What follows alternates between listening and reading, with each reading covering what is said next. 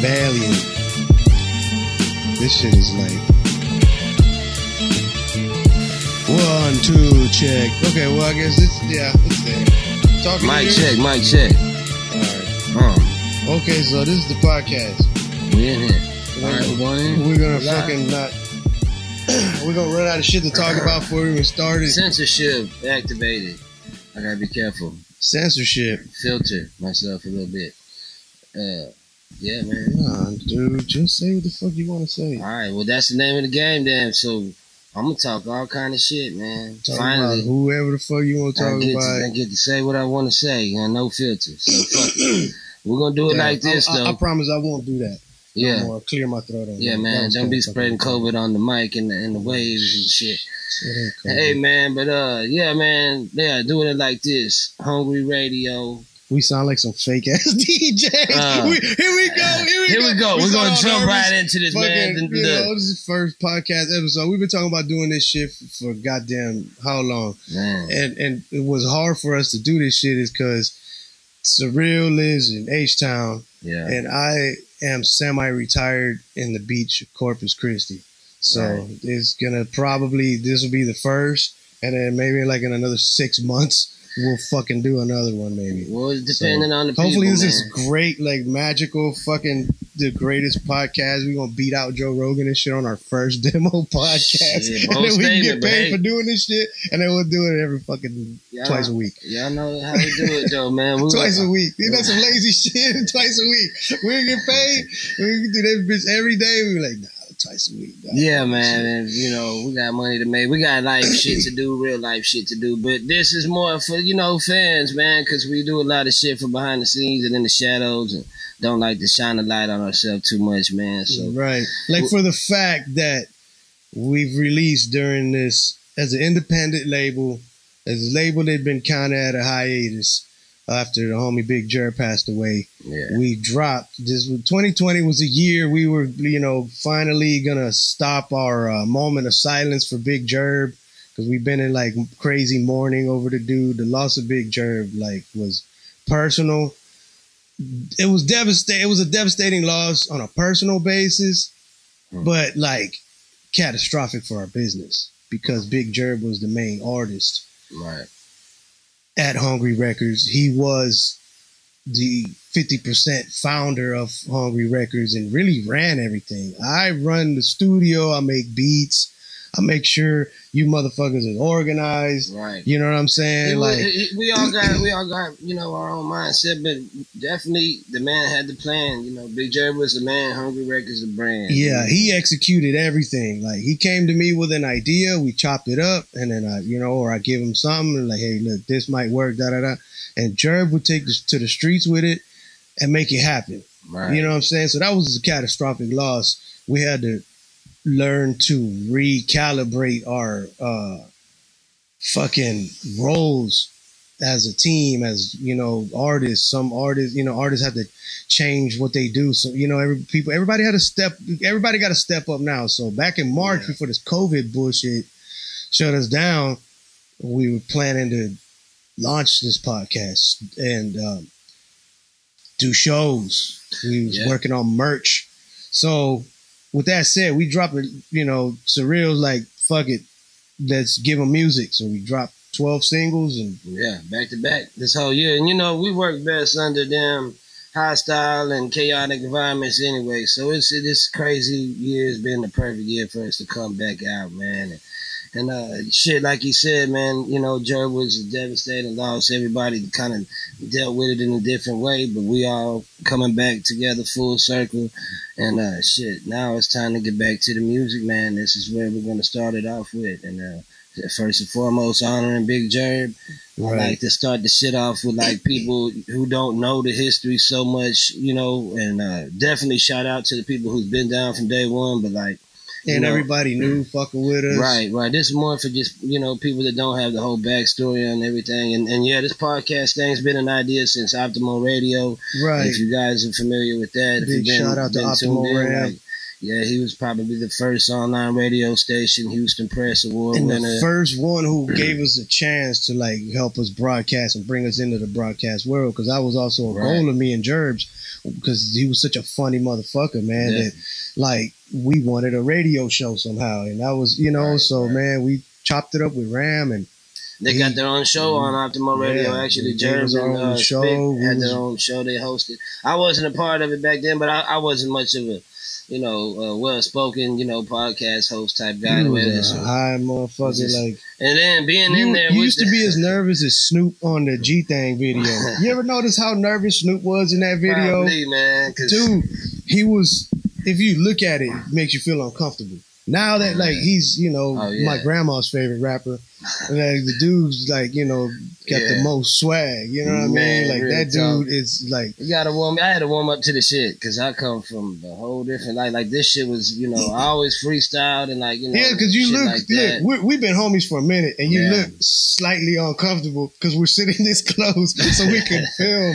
This shit weird to me. It's always been weird to me because like, the entertainment part. That's why I even say, man, I'm a recording artist more than a performing artist, right? Man. But see, that's where you don't give yourself no credit though. That's why, like before Big Jerb passed, he started to give you the reins because he wanted you. He wanted you to work with me. He pushed me in the spotlight. He literally like grabbed me by my shoulders and pushed me out on stage. Like, let's get it. He told me, Surreal's the guy. Surreal's the guy. Yeah. Jerb spoke in like mafia terms. He won't tell you exactly what he wanted you to. Boss talk. But he was like, hey, Surreal, he's the guy. You know what I'm saying? And those words exactly, I'm like, all right, I know exactly what he means. Mm-hmm. He's the next dude. You know what I'm saying? So, and I started, don't get me wrong. He gave you, you know what I mean? Like, he gave you his half, because like, don't nobody get it twisted. Me and Surreal own the DBAs of Hungry Records. Yeah. We're 50-50 partners in the label. Right. And Jerb didn't even give a fuck about that.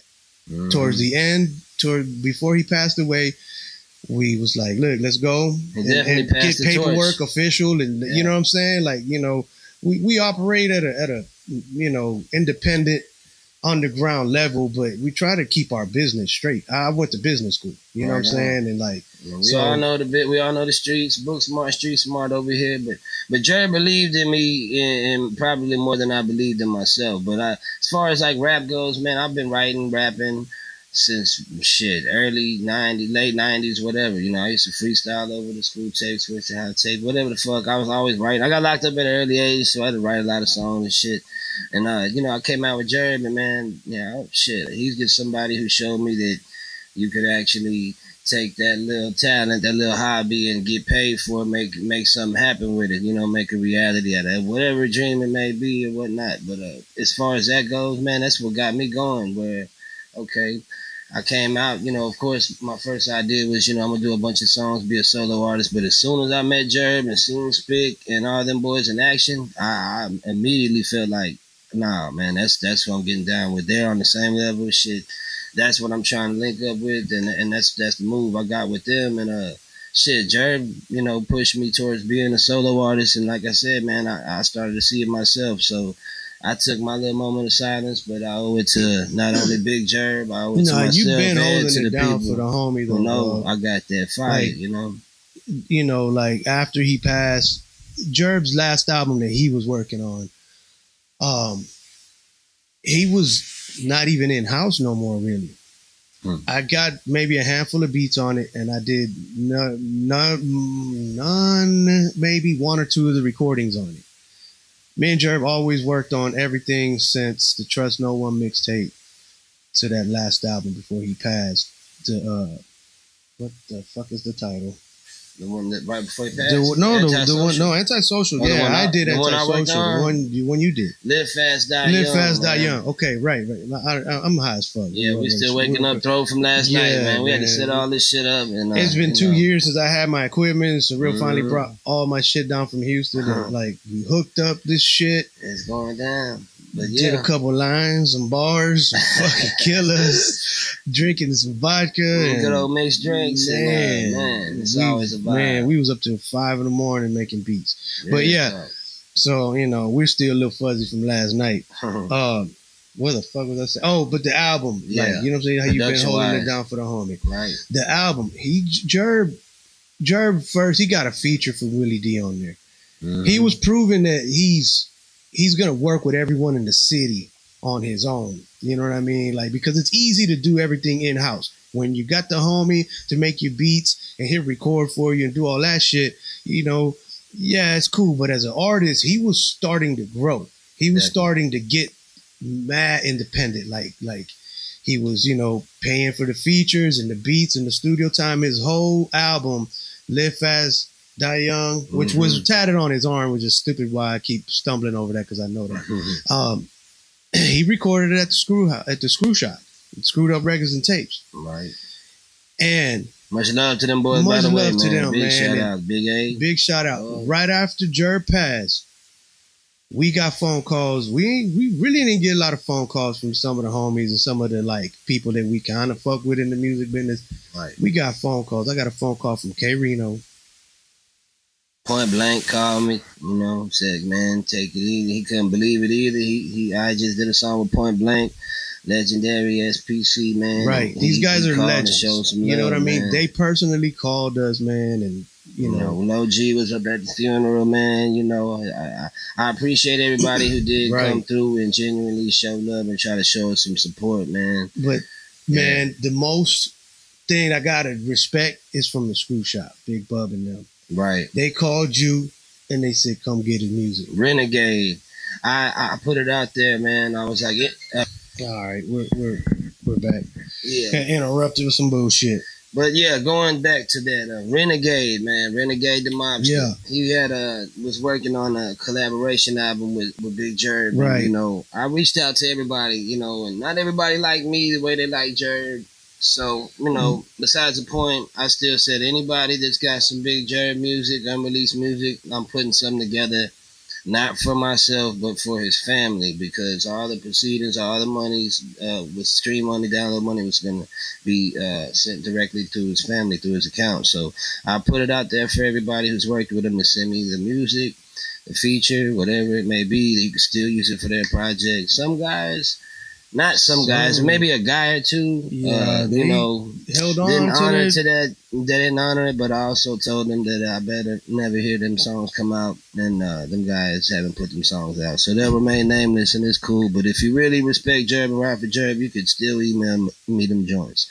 Renegade, the Screw Shop, they reached out, no hesitation, man. I came through. Quick, with and, the quickness. you know, man, that boy T's on the album, Will Leans on the album, and you know, Jerb had a big thing about investing in himself, of course, because that's goes without saying if you're a businessman. But there's a huge misconception with people out here in the business who persuade artists and they sales pitch artists, invest in yourself, really buy this from me, buy that from me. But technically, you know, a lot of these guys, they don't have the qualifications to even charge that much, and there's a lot of ripping people out. It's a lot of bullshit where you got to buy your way in, but Jerb knew how to spend his money the right way. He wasn't with the dick riding, and you know the features. If he did pay, it was because he really respected the person. Thank you. That's exactly what I was going to say. He respected their hustle, their whole and respected the time game. in the game. He respected them. You know what I mean? He didn't necessarily even pay. Nobody for ever really features. just told Jerb, "Yeah, this is my price." Right. And that's the thing. We never operated that way. We don't operate that Hungry way. Hungry wanted to be recognized for talent because there's two kind of rappers. There's ones with the budget and there's ones with the talent, and it's rare that you find the artists with both. You know, super rare. And we were the guys that did it ourselves, man. No silver spoon, no family, nothing. Yep. We got investors from the streets, and you know things went sour. That but shit for the most part, we came out our own a pocket. Really bad turn. Jerb had to shoot his way out of his motherfucking. And that's another true story. Goddamn, really, pretty much his first rap contract. You know what I mean? Yeah. Like, I had a lot of problems because of shit like that. You know what I mean? Like that's another story for another one. Man, so just you know, learning as we go. Like I said, nobody trained us or groomed us to be just rappers. As far as me, and you know, from what I know about Jerb, and as well as Unique. But that's why I wanted to get Spick to sit down, because actually, you know, Spick's the seasoned vet. He's got more years experience than any of us. And for those that don't know, who would like to know, like how the origins of the whole label became and all, it really started with Spick and Jerb, man. And to be honest, Jerb was a fan of Spectacular. So if you're a fan of Jerb and you favorite just certain artists out the group, you got to really do your research, man. Jerb was a fan of Spick. Spick produced for a group way before Hungry. They were well established in the '90s. Back in '99, 2000, man, Kick Door Bandits. If you're from the North Side and you was a little hard headed, you in them streets and you was into the music scene, you would know. Especially the Latinos. You know what I'm saying? Because at the time, we was pretty much the only Latinos on the North Side of Houston with a CD out. Yeah. Like '99, 2000. Before that, I was in a group, Fat Texas, with Sin, DLP. Man, so many guys. Tony Montana. It was so long ago, and I'm so high, man. I know I'm forgetting a lot of motherfuckers, but big shout out to them. Shout out to Shorty, who was the CEO of Fat Texas. He's like, he knew I did my research and kind of make shit happen in music, man. And DJ Freestyle, because he put a lot of us together. He put us together. From there is where it started. We did Fat Texas, the first EP together in a weekend, man, just like that. Me and DLP banging out beats. Shout everybody out to DLP, man. Yeah, man. DLP he's an OG too, man. And shout out to that boy Sin. Yeah. Snipe, Grinch, all the boys that came from those days. They were all working with Dope House and shit, man. And those are some heavy names, man. If you're from Houston, know the underground, you know about, Dope House Records and Shut 'Em Down, like the late 90s, early 2000s, man, how a lot of those underground Latino rap labels was doing it. The dudes who, was actually putting out music on the radio, doing shows, you know what I mean? And that was a really hard thing to do in those days, man. It wasn't like, a CD. To get a CD manufactured back then, it was a minimum of $1,000 for just your CDs and shit. You know what I mean? Like done up like this. Like what's that?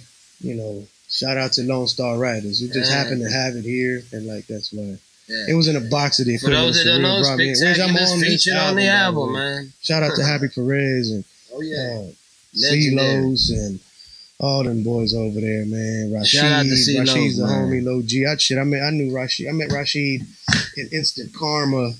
There's a club on Westheimer back in like 96, 97. He was hitting on my then girlfriend, who was later on my baby mama. She was at a payphone. He was hollering at her. What's up, girl? You here with somebody? Play it, man. Man. Me and Rashid been homies ever since. And she said, yeah, that's him over there. He came introduced himself to me. Oh, he said, what's up, homie? No disrespect. Rashid. Yeah. And I was like, Rashid? You Rashid? Mr. Fingers? Rashid? And he went who signed a little Troy before Dope House. No shit. And we've been cool ever since, dog. Like, Rashid's the homie, dog. I probably can call him right now. He's an animated dude. And then now to get some real ones on this podcast, man, we're gonna make a few calls. Yeah, man. So we might hear Rashid. I like to hear you chop it with man. Me and Rashid was in a group together too, man. Dudes got some songs together too. I heard some of y'all songs. Which was another label I helped jump off. You know what I mean? Like I was doing my thing. Like I was helping. That's why I wasn't a story before. I helped Fat Texas get their first CD out. Helped kind of Shorty kind of figure out what he needed to do in the beginning stages of a label, and they took off from there, man. And you got a lot of great legend MCs from there. Sin been doing his thing for years, and then a lot of them dudes joined Shut 'Em Down, which they done a lot of legendary shit in the city too, man. Yeah, I was a fan too back then, man. You know what I'm saying? And like, I had a small hand in some of that, and I was around a lot of those dudes, man, and I learned a lot of shit, man. Like, it's just how you did it back then, man. How's it go back to you and other fucking artists?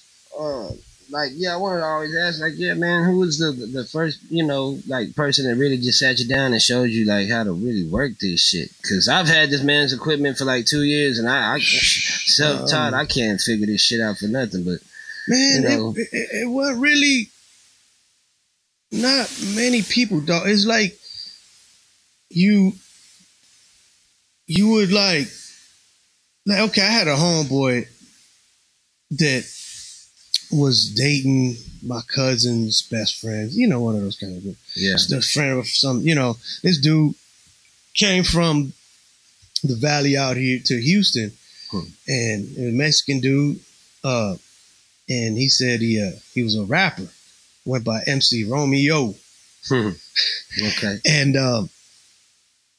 he had recorded some shit out in South Texas down in the valley, and the shit was kind of out. He was with another dude named MC LOL. Okay. Laugh out loud. I guess, right? Latin on level, I think is what the dude's name was.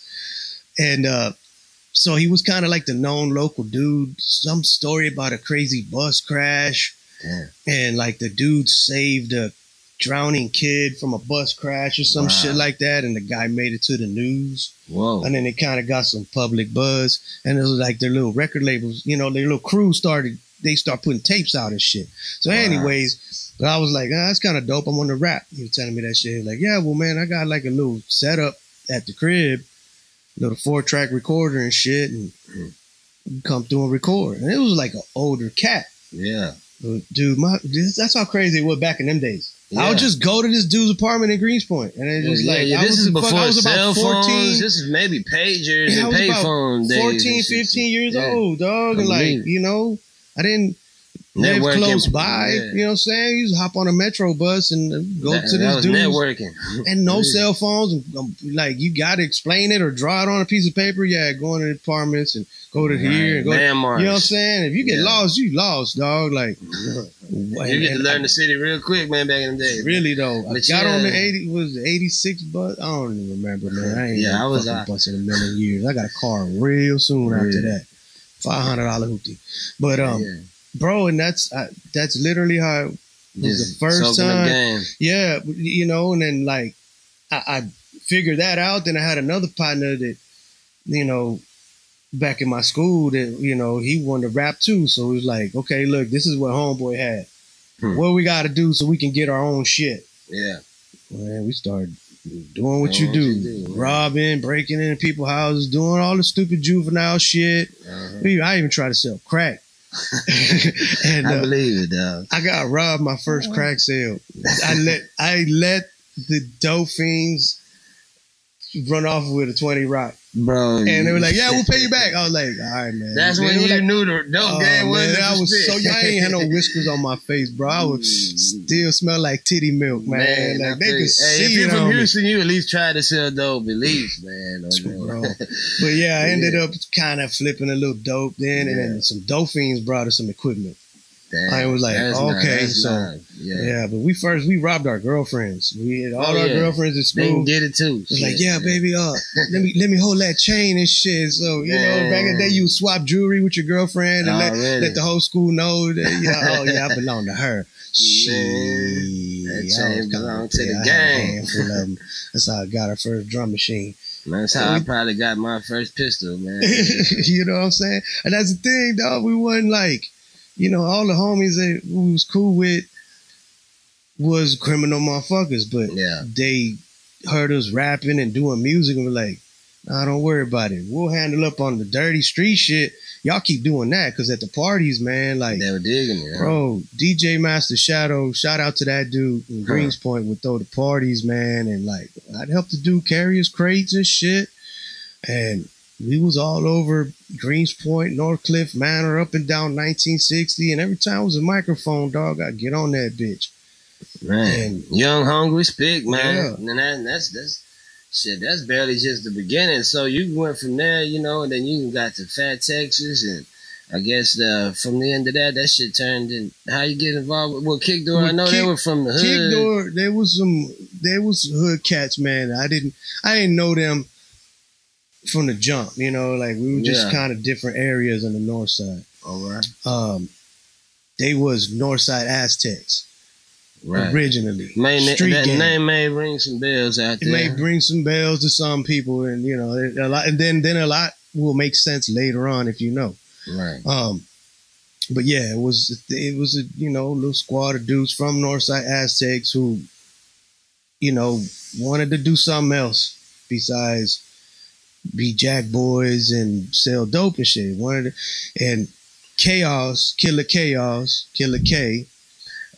Killer K, right? OG KK, the OG. Yeah. You know, he was in the crew. He was at Northside Aztec. Right so on. some of them boys were like, man, this dude can wreck. The man is entertainer. If you ever get to know him, be around this dude, he'll have you entertained, laughing or fearing for your life. I can say this because he was maybe the only official like Kick Door member I met, but he's a goddamn character, man. Goddamn fool. He make you hate him and love him but probably then at the same time. Laughing with this motherfucker all day. Like, yeah. Oh, bro.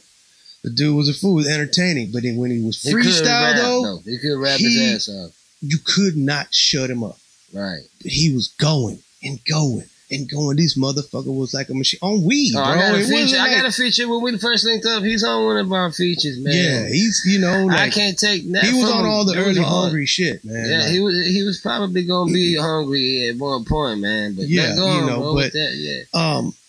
So you know what I mean? They decided like, man, we got to get this dude in the studio, but he was too good, too wild street nigga to like they'd be taking him to expensive studios and shit like that. Because back in them days, he was known to run off with some of your equipment. Come back, you know what I mean? Gone. Yeah, right. And then you got problems with other motherfuckers on the street and turning into some other shit. So they want to build a studio.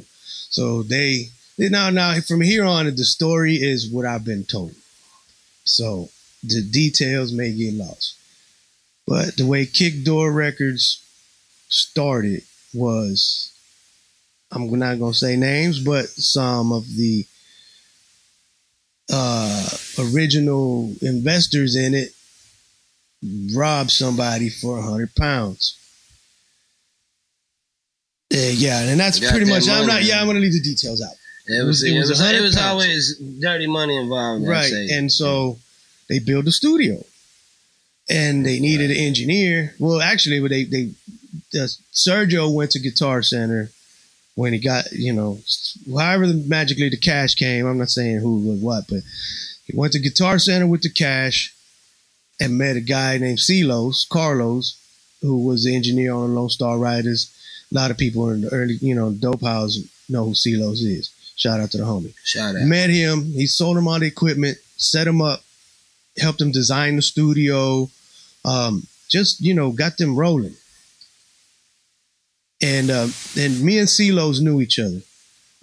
You know, it's crazy. I don't really remember how I met this dude. But I know the guy, great guy. We're good, you know, we're good friends. He's cool and a fan. I just met him the other night. Yeah, Surreal just recorded at his studio, his new joint, man. That y'all gonna hear, y'all gonna fucking love it. So yeah, me and Celos knew each other, and we was chopping it up. I was in the game trying to sell beats, establish myself as a producer. I had done some things. I produced for a Christian artist, IBC. Shout out to the homie IBC. He showed me a lot of love, man. This was my real first paid gig. I produced this dude's whole album. He never, not once, heard any of my beats. I just told him, like, bro, don't even worry about it. I can make them. It was like, I didn't even have any equipment. It was like, just get me to a studio in front of some equipment. I'll figure it out. And we ended up making this man's first album. It came out jamming. It's called The Last Days. I mean, if you know, you know. It's underground. It's out there. But anyways, yeah. And after I did his album, he got a little deal. He took me to Guitar Center. I bought a shitload of equipment. Some of the equipment I still have to this day. This was like 96, 97. Damn it. 97, whatever. Yeah. So I ended up with some equipment. Figured out how to make some beats. I'm starting to sound professional. You know, I got the MPC. I got the motherfucking XP, the Roland XP30.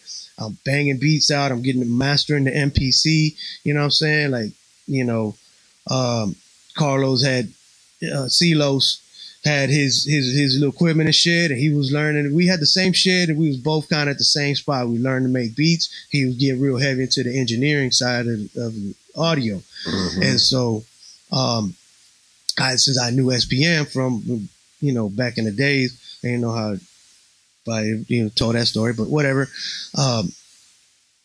SPM had just started to get his money from selling CDs through Southwest Wholesale.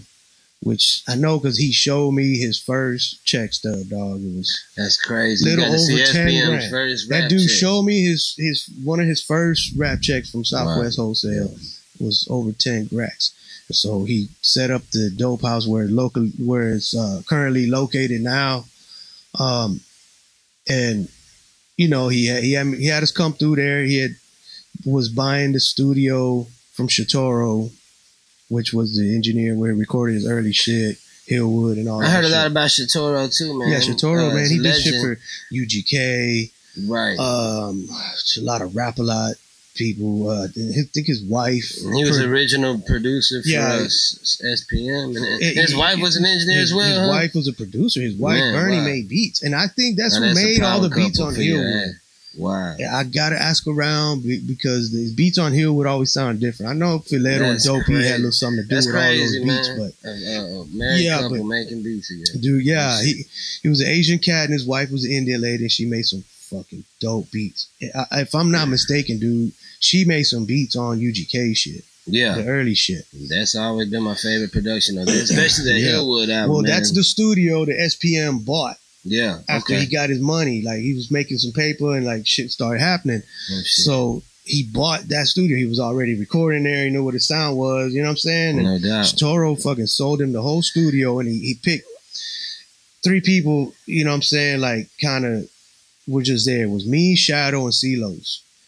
And, you know, we all went to lunch to chop it up with Shatoro because, you know, Carlos knew that, look, these guys make beats. They know how to fuck with this shit.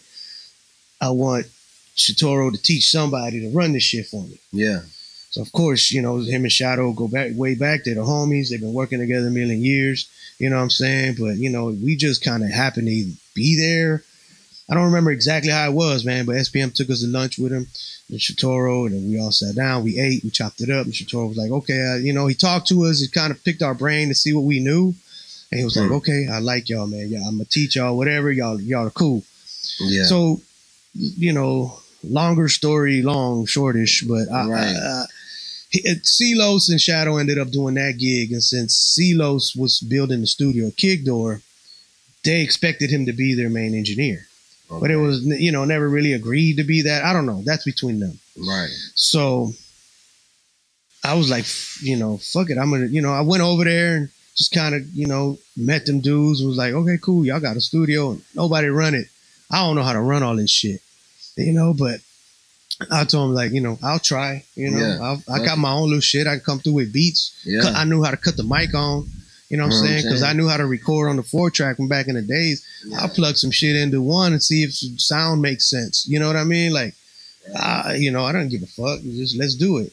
You know, and your ass was rapping back then too, though. Aside from making beats, dog, that's how we're doing it right now, though. Look, man, we got $10 fucking podcast mics. Right. These aren't the mics we record our music with, but you know, it's just something to get the little point across. Yeah, you know what I'm saying? Like, I want a fucking iPhone recording the video part of it, and you know what I'm saying? Like, we just make the shit happen, dog, because you just love to do this shit. And it's weird because, like, the whole story, man, with your whole shit, like, it's surreal, bro. Like, anything you set your mind to, it's done kind of just physically appeared. And any goal you set out to, you know, achieve, you've done it. I know your bucket list, bro. You done scratched the shit off. Man, I've done a lot of shit that I always set out to do. And just, you know, like, I want to put out a CD. I want to own my own label. I want to have my own studio. Shit, I wanted to fucking, you know, rock at the House of Blues. You know what I mean? Like, and it goes down. You know, I wanted to meet 3-6 Mafia. And his music, we've done all that shit. I gotten to work with a lot of the artists that I grew up listening to. Dude really has, though. I mean, like, Icy Hot. Man, Street Military. Shout out to I've Icy been a Hot, fan. Man. My whole life is Street Military, and, you know, Spit got history with him. I'll tell you a quick little story with Icy Hot, man. While we were working on Fat Texas music, Shorty, big shout out to Shorty for this, man. This was something real pivotal in my music career as a producer. You know, Shorty had told me he paid Icy for a beat. He was going to work on it tonight. Here's a QP. Go smoke it with him and learn as much as you can from him. Bro, me and Icy Hot smoked the QP in one night in Philly Titans. Right. Big boys, if y'all don't know, this wasn't no. It's like three Rillos in one. Rillos. and yeah, it was Reggie back in the 90s day, shit. but it was that good H-Town shit. You know what I mean? Yeah, that motherfucking, that goddamn big old brick. what they call the popcorn bud. No, the damn kind bud type shit. Yeah, we ain't really have dro back in them days, but it was a fucking £quarter, bro. Yeah, you can get high with that. Some Titans all day. Hot got high as shit, dude, and he fucking. I was rolling blunts all night, and he was getting down. He was making beats on the ASR 10 back then. And for the producers that know, it's what Kanye and Timbaland still use. But this dude was pimping that fucking thing like it was just fucking smooth, flawless the way this guy was making beats. Some producers stop and then they, change some things up, hit some buttons, do some things, and then they keep going. Fuck no, dude. This motherfucker made a beat. It was like a fucking mixtape. Like he cutting up. It would start with the metronome, click, click, click, and then he playing the drums or whatever. Then while that shit was going, he was, working the equipment, and then he was playing the keys on that bitch. But it never stopped. It just built. And it kept building. And then like at the end, he plugged the fucking guitar into that bitch, hit record on the fucking workstation. This dude had that much sample time on an ASR 88 that he started playing the fucking guitar into the, you know what I mean? And the guitar. Into the fucking keyboard. That's a genius move, man. He didn't plug the shit into the console and run it through foot pedals or I don't know. I think he might have had a couple distortion pedals, but it was going into the sampler. Damn. While it was playing live. Most motherfuckers had to set that up and do, Most people don't understand what any of that shit means. Right. I lost a lot of motherfuckers on start talking some of that shit. You get to talking that nerdy tech talk, man. I'm all for it. But if you know, you know. Dog, he didn't stop, bro. He played guitar and then boom, stopped it, saved it. And I swear to God, he made a whole track in a few minutes. Oh, yeah. And then we was out smoking them blunts, bro, and like got to chop it up with him. And man, the dude always been a real cat to me. Like, yeah, I mean, anytime he see me, show me love, man. Dude, I'm gonna tell you like this: he showed me love on the strength of legend, man. And we did a show in the hood one time with goddamn the whole hood. All the real ones was there, man. Street Military, Icy Hot was DJing. We went to go do a show. Shit. And fucking Spig comes up drinking with a drink, and the man spilled a drink on Icy Hot's turntable. A table, not the turntable, but the table where his shit was set up on it. He ain't even get mad. He was like, he like, Spig, man, but on some cool homie type shit. Because I was, look, I'm the type that if, I'm there to do something, I always ask the DJ what he's drinking, and then I come back and I bring you that. He asked me for, he didn't even ask me. I said, man, what you drinking? He said, Heineken or something. And I'm all, big, clumsy, goofy motherfucker, just vibing out to the music. I'm drinking my beer, and then it was just one of those spots where they giving you open cups. Right. No, it was a bottle, whatever the fuck it was. And I went to hand it to him or something, and he wasn't watching, and I spilled the motherfucker all over Icy Hot fucking but I'm like, DJ set up while the show was going on, while he was mixing his shit, and he just laughed it off. The average motherfucker got mollywhopping that bitch. That's Street Military, man, for the homie to just laugh it off and show my boy some love. I'm like, hey, man, spit good, man, and I run across a lot of people, man, that his name holds a lot of merit, man, and like good people, got a good name out here in the street, man, and Spig's reputation is just deep. It's just crazy because I paid a little bit of dues. Yeah, because a lot of people, like I said, we don't really like to toot our own horn over here, but for people that see me and what I'm doing, you can't really look at me and give me any cards without looking back at where I come from, man. I came out under Jerb and Spig.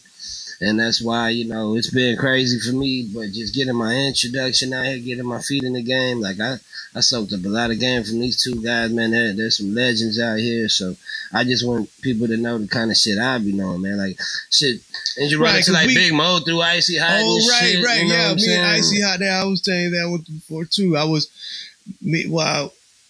was around that time, too, man. We went to a party in Galveston, Lifestyle.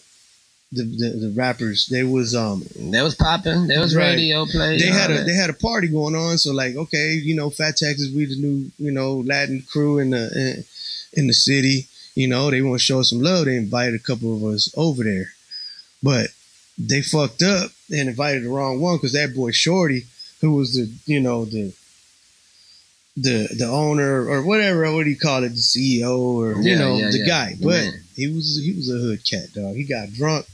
They called us to come get this boy because he rode there. Northside dudes, man, they don't know how to act. Northside niggas are wild, man.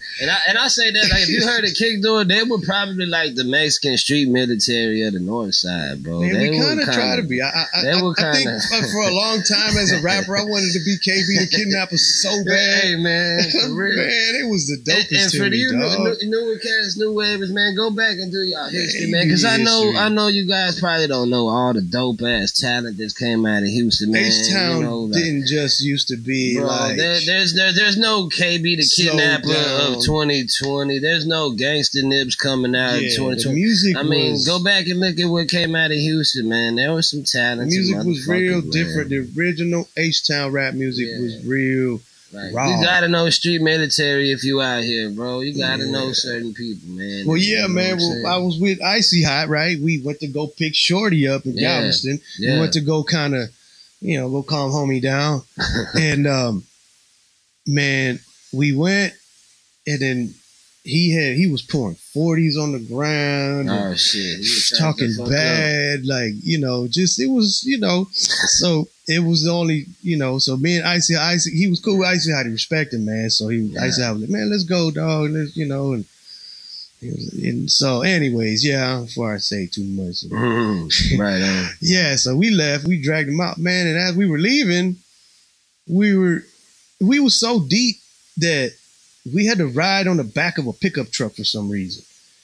Straight up. Mexican shit, man. Put it up. So me and Icy Hot jumping in the back of the pickup truck, and then a car pulls up right next to us. That's good. Big old cool ass dude come out that motherfucker.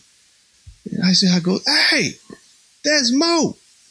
I'm like, I thought, you know, he's talking about Mo, one of his homies from the hood or some shit. Man. From the north side. Like, you know, he said, "No, that's Big Mo." Mo, Big Mo. Like, again, I'm from the north side. I'm very not so familiar with the underground screw tapes. Just the shit that came out in the stores. And back then, you didn't see faces like that. They were heard but unseen. So, right, you know what I mean? So, and then he said, "No, Big Mo to be on the screw tapes." When he said screw tapes, I'm like, okay, I know I heard him. So I'm like, okay, cool. He said, "Yeah, come meet him with me."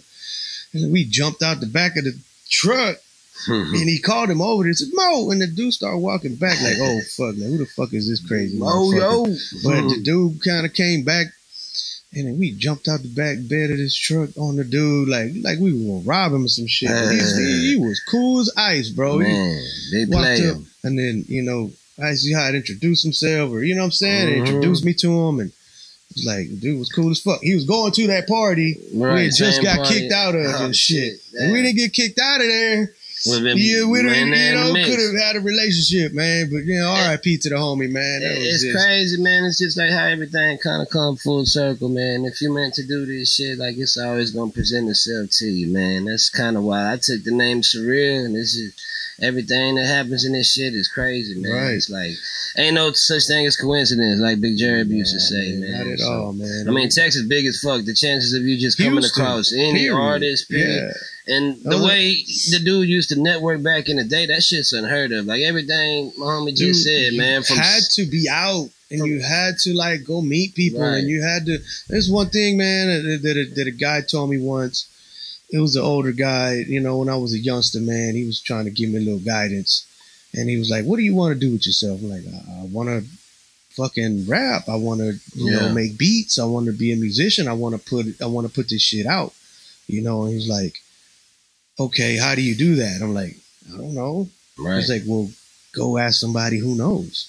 Definitely, like, how the fuck do I do that? He said, "Well, do you know of people around somewhere close? Or is there a phone number on the back of, you know, an album that you could call?"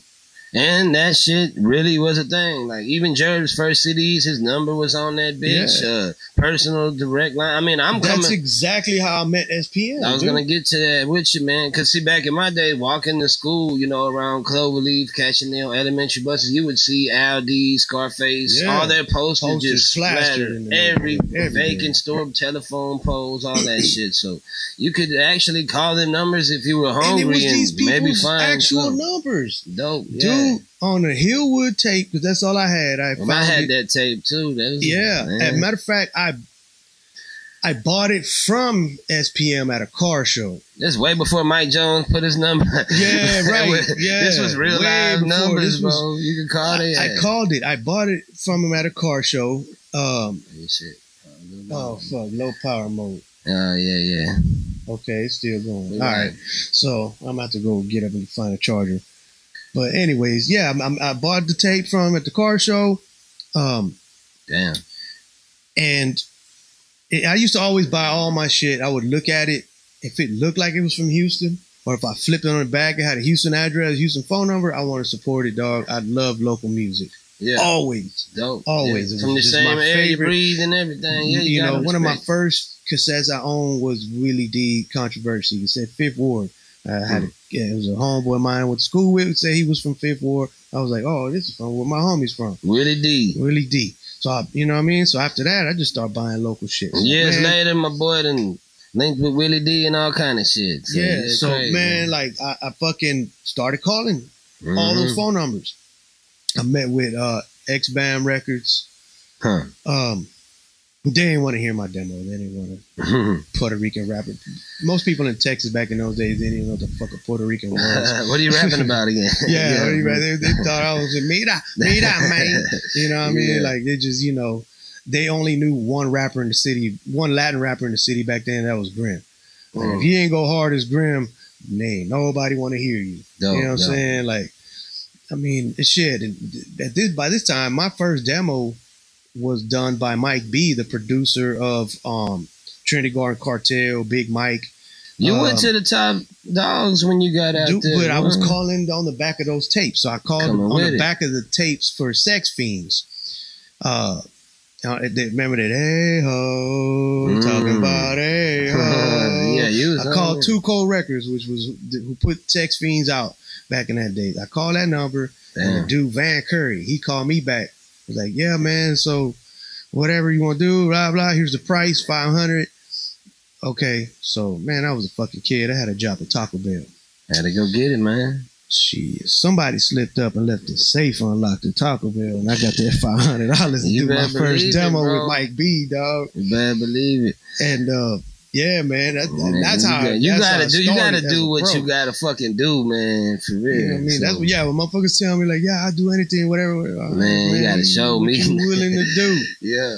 You know what I'm saying? I did, I paid for my demo. After I had that demo, I kept calling motherfuckers to hear my demo, Yeah. I called South Park Mexican House, or I didn't know it was his house. SPM it was at his house. And somebody was like, all right, hold on. And they yelling, Carlo, somebody go get Carlo. There's somebody on the phone for him again. Real professional shit. Yeah, like, you know what I mean? Like, you can hear people and shit. Like, this was his man's home number or some place he laid his head at. Dope. And like, he got on the phone. Yeah. I was like, this Dope House Records? Yeah. You know, they were like, it's like, well, man, dude, I got this demo tape. I want you to check it out. I want to get signed with you.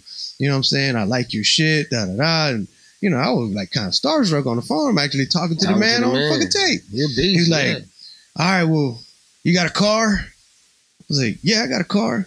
Come pick me up. Damn. I was like, all right, wrote down the address. He told me kind of how to get there. Man, I was living in Humble at the time. And South Park? We went to Southeast. Southeast. This is his mom's crib in Southeast, where we went to go speak with his people over there. Yeah. So, all the way over there, I ain't never fucking went nowhere. No GPS south, or nothing. No GPS, no MapQuest. Fucking barely knew how to read a map. Could barely drive. I just got my license. And I ain't had insurance, you know what I'm saying? Wow, I was in a hoodoo that I ain't know that bitch was gonna make it home, bro. But Damn. put a little gas tank, get some fucking. That was back when you can get the coins from out your couch and fill your tank up and shit. You know what I'm saying? Yeah, with cheap. Get a quarter shit, tank even of gas. in them days, you could do a gas run and shit. They wouldn't even care. You could pump gas and drive the fuck up. For real. I done did them moves back You in go, the day. let me fill up on pump 10 and fill Burn up. the fuck out. Cameras weren't everywhere. None of that. None of that shit. So yeah, man, like I went out there, dog, and met him, and you know, he kind of showed me the game. I drove him around for a long time. They were like, we like, I was like, what he was training day your ass. He was like Mr. Miyagi, me my ass. Like, this young punk kid just calling me out the blue, want me to hear his fucking piece of shit demo. Stick the chauffeur, man. That's my driver. Getaway driver. And the demo was hard too, man. Like it was actually kind of hard. I believe it. The demo got me into a few doors because like people was like, so he actually jammed it. We listened to it and shit. It's just, so that's why he could tolerate me, because I was a young fucking wiry motherfucker asking questions and just you know just all in the mix. This is where I shouldn't have been. You know what I'm saying? Just a young pup. Damn, and but he could tolerate me because I went through the effort of actually putting up, putting up my own money and getting my demo done. I had a backpack full of rhymes like When I Met You. You know what I'm saying? It was mediocre at best, but and my beat skills was not so great. It was real plain, and he knew talent was there. He was like, this motherfucker, he's willing to do something. So, he showed me how to fucking slang CDs and tapes and shit wherever. Dog, hey, this dude sold music everywhere we went. We were standing in Burger King one day. I don't think we even had enough money to get the whole meal. We was just gonna get some 99-cent Whoppers type shit. But this dude had CDs in his pockets. So me and him was talking, and he just kind of broke the conversation, and he started talking to the people in front of us in line. Then he would talk to them, say, hey, y'all heard that new South Park Mexican? Right. And they was like, who? No. I said, man, that's South Park Mexican. That dude goes hard, man. That means selling the shit in third person. And he fucking, dog. Like if it wasn't even him. And he's a businessman. Pull it out his pocket and he put it in her hand. That's one thing that's like big times with the salesman thing. Like if you ever sold anything in your life, you put that piece of product in their hand and they touch it. It's like a psychological thing that like, it's already yours, homie. You just got to give me money for it now. Nah, that's dope. So that boy put it in their hand. Let them check it out, feel it, and all that whole nine, and they was giving them bread, and we ate great at that Burger King that day. Man, that's from him selling a couple CDs to people in line. Shit, though, man. Like, so for real. That right there was to spark it off. Like I saw it with my own eyes, dog. All that Miyagi shit, driving this dude around to go to liquor stores and to buy weed and whatever the fuck he was doing, having him run around town. He'd make me wait in the car while he had sound waves, dropping off CDs and shit. You know what I'm saying? Like. That right there was like the first lesson. I was like, okay, cool, man. I know, you know what I'm saying? And, got hung out a little bit after that shit, man. Learned some things. Went to jail for a little bullshit. And then, he was taking off with his music. I was, doing some other shit, dog. But it's just crazy. From that dude, that moment of seeing this dude actually make money, and this is what I wanted to do in my life. He touched that deal, man. Right, and that's got to it. Yeah, it showed you it could be done, and and that's why one of the reasons why Hungry Records exists right now. You know what I'm saying? Because like I saw that this dude did it on his own. Right. He told me like just what he did first. He got shirts. He got what I mean, and like dog, it's cool. And from that, I met a lot of people, dog. Like. He had me up at he had me drive him up to Jam Down Studios. Oh, Jam Down. Oh shit, it's full. Yeah, that's cool. We got another video. Well, Jam Down was popping too. That was Jam another Down, label back where, in the day. Right, that's where Most Hated was signed. See, I'm so young. I'm gonna tell you like this. I had that collection of tapes from my sister's crazy ass ex-boyfriend, man. I was living in Cloverleaf in the 90s, a little bit on the north side too, but on the east side, majority of the times where I spent. And we still heard what was going on north side, south side, and shit, dog. Yeah. Like, Right, and I don't think that's why I was received well anywhere we went, because I was like just some fucking annoying ass north side dude. I didn't even smoke. The city seemed much bigger back then. I was taking motherfuckers to like go buy sacks. Right. And like, like I was even throwing in on sacks and I wasn't even hitting the shit. Like I was a youngster, dog. I ain't even really smoked then. Yeah, but Jam Down was one of them ones. And then Jam Down, he took me there, and that's why I met Grimm and Most Hated. right after the aggravated thing. Yeah, like after they broke up from that, so I met them cats and, established relationship with, Grim and Shadow and them, and they just kind of let me sit around, watch them make beats and shit. See, I knew about, but all on the strength of my demo though. All that demo, because Patrick, the owner of Jam Down, was like, had asked, like, man, who the fuck is this dude? Yeah. So like, oh, some rapper trying to get on, he got a demo. So like, he was like, all right, we'll play it, and we played it, and everybody was like, all right, it's all right. So it kind of solidified me, like, all right, he's trying to do something. You gotta have some product on hand though. And then from there, Patrick was like, all right, you really want to get on? Well, here you go. He gave me a stack of Al D CDs, gave me Al D vinyls. Triple Threat, which was one of the underground groups from. But that's Screw's brother, Al D, though. Right. You know? Triple Threat was I had the tape back in the days. I'm telling you, I'm an underground connoisseur. Right. So he gave me that. He gave me what else they had put out? Screw, like just some shit that they had out. And he was like, well, here, go back to your high school on the north side, and I went to Nimitz High. And he was like, here, go promote this shit for me. You know what I mean? And you can come back and get some more. So he kind of like was telling me, like, you gonna hang around, homie, you gotta do something. Some work, you know what I mean? So I'm like, okay, cool. I'm putting in work. I'll learn from these dudes. I'll do whatever the fuck it took. You know what I'm saying? Like, that got me to where the engineer, Mark Kidney, who, if you know who that dude is, he's done fucking shit for everybody. He's still mixing and mastering dope house music to this day. He's the head engineer at Digital Service at one time. What's Sugar Hill? Oh, Sugar Hill? Yeah. Oh, yeah, they was. You know what I mean? Like, the dude, if you look up his name, look up who this white boy is, man. He was the engineer for Most Hated at the time. Right. At that studio. And so, like, he let me kick back. And just soak up the game. And just as long as I stayed out of the way, you know what I'm saying? And when everybody would break out, was out, he would, like, he would kind of answer my questions like, yeah, this, that, and the other. You know what I mean? And so, like, dude, like, that's crazy. You got, you put in hella work. That was what networking was like it wasn't being all in the DMs. Media. Let's collab, bro. And you can fake it to make it these days. So hard, dog. Like, you can literally just go rent clothes in a car, take a picture, then inbox your favorite damn rapper, make it look like you popping and all. But back then, those guys actually owned slabs. The grills were real. They was expensive. Yeah, man. It wasn't the production of putting your album together really costed money. Dude, it cost back then to make music. I believe because those were say the good old days, because like producers was getting an unknown producer could get from $500 to $1,000 a track. Just a mediocre track, just because you had the equipment to provide somebody an original and they beat. did really well without being so egotistical, because like he said, man, didn't even recognize Mo, but a lot of these guys had music out without being seen. There wasn't big like production video companies till way later in the game. So and for all these guys like Most Hated and all that, I had them tapes when I was growing up too, but that cover had so many niggas on the cover that like I don't know who was who by face, but I knew when they got on the mic and shit. Yeah. And they actually, man, like, they was cool cats, man. Like, they recognized that I was a young, hungry dude. Right. And, like, you know what I'm saying? And, I got to be cool with Fileto and Loco. Yeah. Shadow. I very rarely spoke with Ike Man.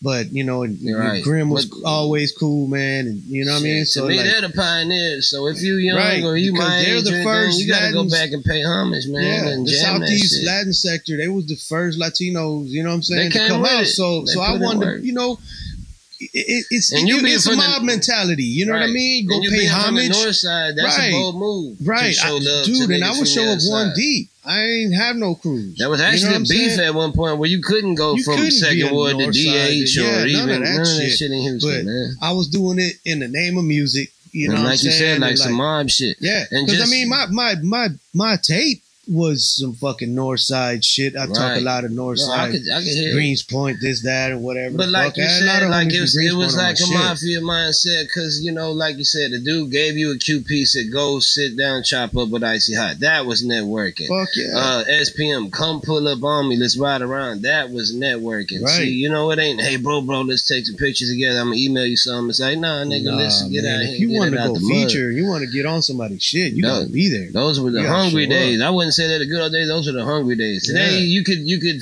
fucking save your 2 or 3 paychecks and tomorrow be a rapper, and it's just hungry. We don't fit in with the flashy flow and the gimmick shit. And I got much love, man. Screw and Swish Out, all that was the soundtrack, the backdrop of my upbringing. You know, that shit was all in the background my whole life. Yeah. I'm from the East Side, so why you can't question why I don't like. That's the culture. That's Houston's culture. But Hungry's Houston culture. Without, I don't know them guys personally, so I never rap Screwed Up and Syrup and Slow Mo Candy Paint, because I didn't come from I jammed that shit, but that wasn't my circle. I was doing a whole different kind of lifestyle. On right. The on the North Side, the music was different too. Right. You know, like, I mean, if people not from Texas Houston's could understand, Houston is huge.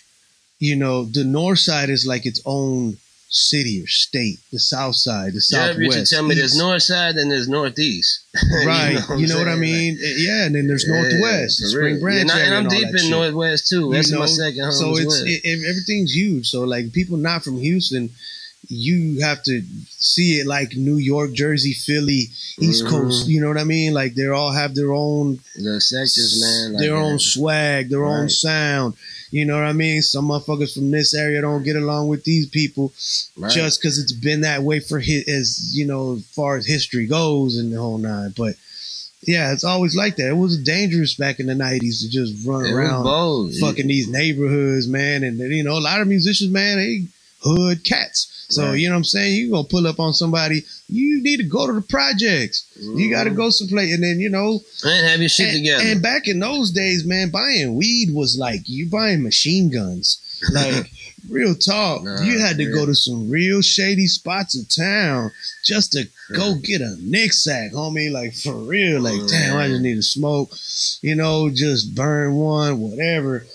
Fuck, here, take me over here somewhere off Jensen. Then you got to pull up and you got to give it to these OG producer engineers too, man. Cause I just met CeeLo the other day through Spick. You know, he referred me to go record, and this is a man who's recorded SPM's albums, and we just had the conversation because you know. The difference between today's music and you know prior to back in the day and shit, it's not so much that the content's changed, it's just the way people listen to music is different. It's way different. I mean, that's why like everything that we produced last night, there's no 3-minute song, there's no 3-verse song, none of the new shit. And this is something we're probably telling people that you know they don't know, but since we started at the beginning, it was back when we were writing 316 bars, and then 3 hooks. You know what I mean? Like maybe a bridge. That shit is over now. The attention now span. You just go in there and just one liner and echo ad lib shit. It's different. It's still dope. But you know, like it's. But these guys who are engineers from the '90s, they had to learn some shit. I'm talking about all this equipment in front of me, bro. Equipment. I can't. I've had it. I've had space equipment the past couple months and trying to teach myself. This shit ain't easy. And so you know, for the younger rappers that's coming out, man, you might want to go to the vets. They may know something that the younger dudes may not taking nothing away from the newer guys, but I'm just saying and the new technology. All this shit that they have to learn, man. Nowadays, you can just do it on the laptop. And somebody could have started making beats 6 months ago. I got or been a producer 2 years ago who don't even, all the equipment is built into his computer. So it's like, fuck. Yep. I made bangers on fucking iPhone. Yeah, and on the tablets and I ain't shit. taking nothing away from that. You can actually do it. It's dope. I like it. But what I'm saying is it's kind of fucked up for the people who put in 10, 20 years of learning and spending thousands on equipment, man. And now that shit is just... Anybody get a chance to YouTube or whatever that... I just spit Corona all over my mic. There's a song by K Reno called House of the Enemy. One, it's mad relevant right now with all the fucking shit going on in the world. And it was a few years back. Oh, that's and a profit 2 right there. is Reno, what's up? shout out to the Wizard. I made that beat on my fucking iPhone. When you listen to that beat, you're gonna say House of the bullshit. Enemy. House of the Enemy. Reno, Google House it, man. Of the Enemy. You know, I may play a track. snippet. I may edit a snip. Of it. Hungry Records joint produced on his iPhone was the one featuring Low G on Big Jerv Antisocial. Yeah, we got a song called "History in the Making" with Low G, and he made that on the iPhone, man. So it's nothing against it. Glitching. Hold on a sec. Let me stop and then we'll keep going. Right. Yeah. We're basically, oh shit, man, we glitching or what the fuck's going on? The clock's still rolling, but it's just got a little delay. It look like maybe. Okay. So overall, what I'm getting at is just, if you're up and coming in the game, go and reach out to some of the vets, man, and some of these guys who come to these people who are technically, who just savvy with the whole sonic part of the music, man. I mean, I know it may not be that appealing to rapper, but some people want to look like rappers more than they want to actually rap. And I'm talking to the guys who want to just make good music. You know what I'm saying? So, man, there's plenty of them walking around the city, man. I was blessed to come out underneath these crazy, man. We have our own entire industry in Houston alone. Cause like I'm really into Houston rap, like the history, like old school shit. So we had our own sound from day one. But I don't even know a whole lot of Dallas rappers. You know what I mean? It goes to prove how big it is. I'm sure I do. You know what I'm saying? But like I don't know a lot of Austin rappers unless like we've met. Mm-hmm. You know what I'm saying? But like starting out, like right now off the top of my head, I really can't. I don't listen to a lot of music because I'm creating, especially when I'm creating when my brain's on album mode or production mode. I don't listen to a lot of shit, so you know what I mean. Like I don't like to. Some people start sounding like somebody. Some people are only limiting their hustle to the online shit though, and social media. As far as like. If they're not pressing it to real record stations and shit like that, you're not gonna hear this shit being out here in Corpus if they're just a million viewers online and they're from Houston, And it's like back in the day. But see, that was back in the day. But now it's all changed. Now that's exactly what it is. But what I'm saying is like now, and we have to adapt. You know what I mean? Like, but you got to get out there, and also the streets are open for business, man. Don't think you made it because you just got popping on the internet. Because another nigga in Katy may never heard of a nigga from Baytown. But you got to see, like I was telling you guys about the way he did it back in the day and the old way of networking. A-Bon and MJG shot their album cover in downtown Houston. They're from fucking Tennessee. I think they did that whole album here. It was signed to 12 House in Houston. They're from Tennessee. So, sometimes you got to get off the internet and get back in the street too, man. And even if you are successful on the internet, quadruple that shit up by getting out here and networking and doing it the old way of business. Because like you said, man, that was the old way of doing it. Sit down, have lunch with people, get to know them, who you're making the beat for. And, man, I mean, there's only so much, because things change so much with this stupid-ass COVID shit. I mean, like, but take advantage of all your sources, man. If you're gonna make it, man, you gotta be hungry. Like, I'd love to be in H-Town so I can, go network the way I used to and be on everyone's podcast and do this and that and the other, man, the way I used to, or have people come by and shit like that. And that's probably why my content is slower, because I moved to Corpus. I live 4 hours away from my city. Yeah. But I have to be. My boy living it up out here though. He retired, man. Like I said, I came down here on a family emergency, man, and shit. Really, is where I met my wife, and there's some talent out here in Corpus, man. If you got anybody, y'all can keep that fucking 45, that I-10 traffic, dog. Yeah, ain't no traffic in Corpus, baby. That. Yeah, you can cruise, dog. I got my playlist called Something to Ride To. Got like 6 songs on it. That's every trip. Every trip in Corpus is a one blunt trip. Hey, back in the day, man, we used to say that you gonna fucking go to Westheimer from some pre-rolls, Greens Road. Yeah, you better fucking that's a too blunt ride, dog. Exactly. That's you know what I'm saying. That's shit. Jam the whole album. That's what you jam the whole album. But yeah, if you're in Corpus, man, you need them beats. Do your research. You got a living legend right here. Yeah, I don't have to be in Corpus anywhere. Shit, I don't pull up on me. Really? You know no, nobody supposed to know where I'm at. Well, not that, but you know, don't be afraid to reach out. Hit me on the DM. That's one thing I know. A lot of motherfuckers be like, you know, they kind of. If you're hungry, I may be an unapproachable asshole. But, yeah, exactly. That's why I had to kind of do this little sit down with him, because a nigga might just seem unapproachable, but Spig a cool ass cat is just don't waste a nigga time. I don't know. I don't stank, dog. I promise, man. Like I'm a cleanest fat boy you ever seen. It's just with so many people doing music, we only weeding out the real ones from the bullshitters, man. And I'm brutally honest, man. That too. Like you gotta have tough skin, man. Like. And I am that way because I never got it while I was coming in the game.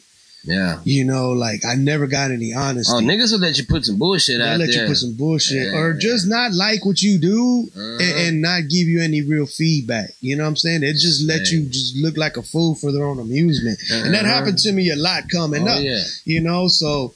Oh, me too. Or at least I felt that way. Right. There'd be some jealous, spiteful shit. If you wreck a nigga on his song and you know he's mixing your shit, your quality gonna be a little off. Threw you off beat a little bit or something. Make you sound like shit. I can tell you, I was on. I did a feature on somebody. There's some haters out there. I was in their city, and we was doing a show in San Antonio. It was some local cats. I won't say who, but. And the engineer was my homie, dude that I had mad love for. He, you know, a dope producer. I don't think I'll say his name either. But after that shit came back, me and the homie Snipe went over there and murdered. What's up, Snipe? That's another animal. Bro, me and Snipe been running these Houston streets for years. Y'all got to tune into that single I got called "Real in the Fake World" on iTunes, man. I got K-Rino, Spig, Big Jerb, and then Grinch and Snipe. You know, we mentioned them earlier, but them boys, they some beasts, man. He's off that Soldiers in My Hood. They some they both featured on Dope House albums. Yeah. You know, I like to reach out to people like that, man. You know, they're on my shit. Them dudes are fucking talented. Shit, they extended Hungry Mob, man. That's family right there. So, my approach to this shit, though, Jerb took me from the streets with a backpack full of raps, and I do believe that, like, you know, there's a lot of hate, there's a lot of fucking hidden agendas out there, but for every fucking, you know, 100 haters, there's one real nigga that's just gonna be genuine, and Jerb was that guy that, like, took me from nothing and put me on stage literally, and like took them backpack full of raps and put me in my first studio. So my approach to this shit, you know, street mentality is always gonna be there. I don't just trust nobody, but when it comes to this shit, I do believe in, like, if you got it, man, and you hungry, I'll support that shit. I'm in the position now where I'm gonna return the blessing, because my introduction to the game was a nigga blessing me every step of the way, and I had to earn Spig's respect because Jerry vouched for me, like on some, hey, look out for him. But Spig didn't know me for shit, but Spig seen it in a nigga. Just like I will too. Just like if it's gonna be in you, not on you, man. So that's what Hungry's about, bro. The whole Hungry, it's not shiny ball of rap. It's niggas spitting from the gut, man. Determination. You know, the people that your favorite rapper was hungry on their first album. 5 albums later, they ain't talking about shit. We gonna stay hungry. That's what the we music, and that's the music that it was always the best. When people talk about, man, dog, their first joint when they first came out. So like that's a thing that we've always wanted to hold on to. We're like, never gonna stop, bro. Every album, the sound with that same shit. That's why I've written a song in a minute, because one, I've been mourning my homeboy. Right. You know, so it was really hard to fucking write music and to do shit without Jerb. Everything didn't sound as good to me no more, dog. It just, you know, you something like that, man. It's especially when you work with such a talented MC. It's like, why am I writing right now? I mean, you know what I'm saying? And like, so if I'm not feeling it, and if my gut ain't hungry, if I'm too comfortable in life, everything's great, then I really don't know what to write sometimes. I ain't wrote a song in a minute, but my brain's back in album mode. So like I'm, you know, like, man, it's gonna and that goes back to what you was talking about. That, like, you know, you bring on some new homies because you get to feed off of their hungry energy. That, like, you know, like, for real. the new group of youngsters that show you some love. All the youngsters is reaching out to me, man. I got much love. Yaz Nicole, goddamn. Yeah, dude, she's a fucking beast, bro. Like, man. Yeah, shit, you know what I mean? Young Easy, he came at us in the beginning of his he came career, through Big man, Jerb. and we gave him a lot of love and showed him a lot of love, man. He's from Jerb's hood, so yeah, from Jerb's hood, and then you know what I'm saying, like, just did his first demo with me, and y'all see he the came boy. hungry though. He came. That boy brought a little bit of bud that he don't even smoke. Nigga said, y'all boys want food, bring some food. See, these are the kind of moves right. That, you know what I mean? it goes back. He to always like, bought his business when he came to the studio. He came to the studio. Man, hey, this is the price for studio time. Okay, bet, boom. But the whole time he got a lesson.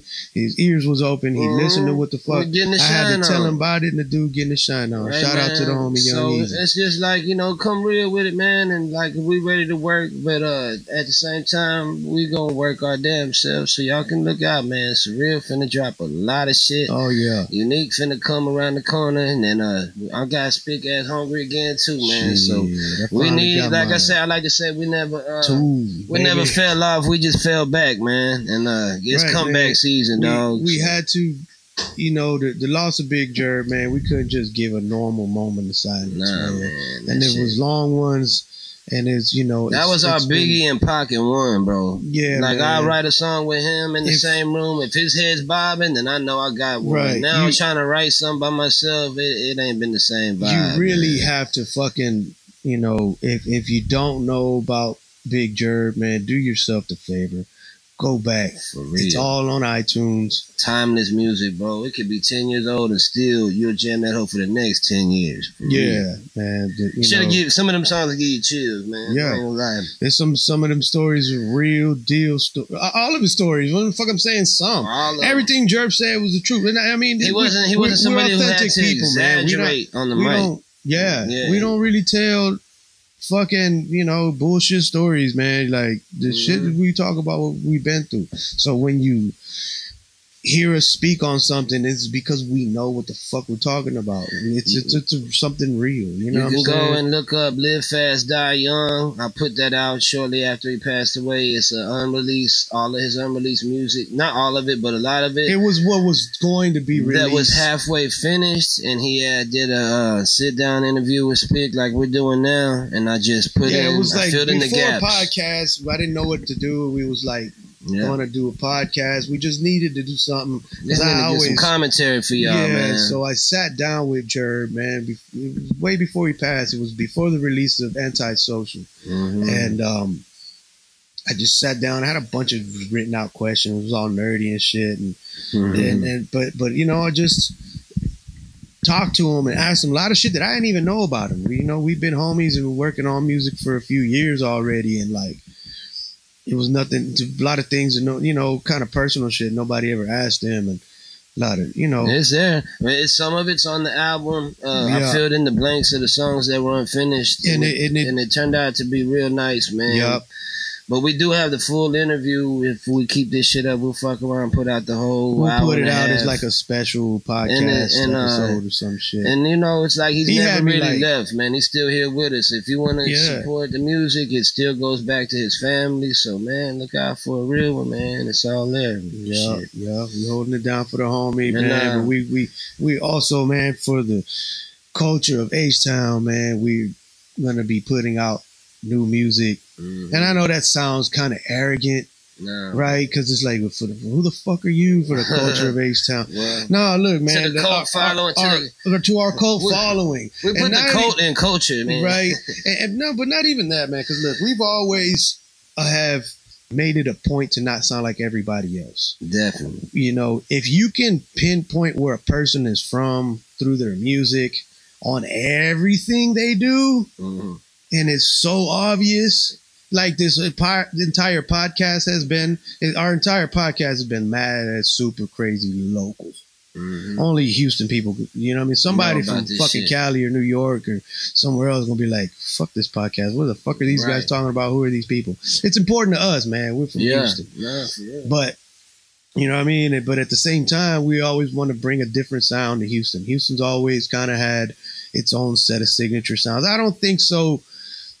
really in the last 5 to But 10 there's years. artists there's some artists that can rap stuck on the same fucking bullshit. If I gotta hear about Swangers and Drank one more time, and you can actually drive the whole city, and this is a guy who drives the city 24 hours a day sometimes, and you can actually drive this whole city without seeing a slab or a candy painted car. So that culture is good marketing or whatever, but like let's be real.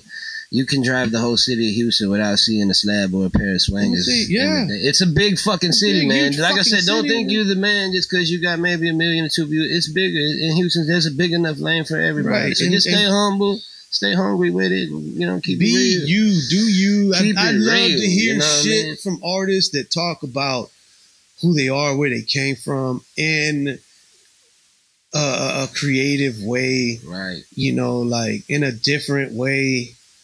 Not everybody gotta be a drug dealer. You could rap about sacking groceries and you know what I'm saying? Like shout out to Pac-Man, the mailman dude just came out. I'm digging that shit. Like recently one of my favorite K Reno joints was getting his bike stolen. That fucking bike stolen joint is so dope. I was because like I started listening to K Reno when he was like the aggressive, angry dude. I heard him with Zero on the Legend album. Yeah, you know what I mean? Like I go back to Stories of a Black Book with K Reno. Way back. I had to go back to his discovery. That boy got. I am a K Reno fan. No bullshit, man. Much love to him and SPC, man. But there's cats from Houston. What we're saying is that you can be from Houston and a rapper without even having to say you're from Houston. Right. That's how Houston you are. Right. But the whole gimmick, we don't need niggas moving from San Antonio and Dallas and trying to make this flash of that shit we were doing 20, 30 years ago. Evolution ain't a bad thing, man. Like we can still, if you actually bought a slab, go make a song about that hoe. Sure. If you don't own when I had a caddy, I made a little Cadillac song. If you pull up to my studio in your girlfriend's car and you drop a song about a slab, I'm not gonna like you when you leave, man.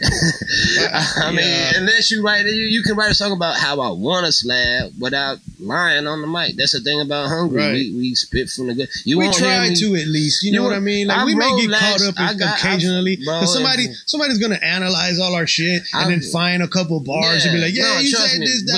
All right, I've owned Cadillacs creative and shit. Thing. Right. But I didn't love. I mean, I love my Cadillac but then I had a kid and I'm like, fuck this car, it's gonna get me pulled over. So you know what I mean? Like, hey dog, it's all good. You won't hear me like spitting no bullshit. I got one song, and I'm gonna tell you, you can go back and dig if you want. Crack cocaine, codeine. That's the only song I'm talking about selling anything, bro. And that's off Real As They Come in 2012. Like, it's like just be real, man. Be yourself, have fun with it, dude. Like, don't put yourself in a box, man, because shit.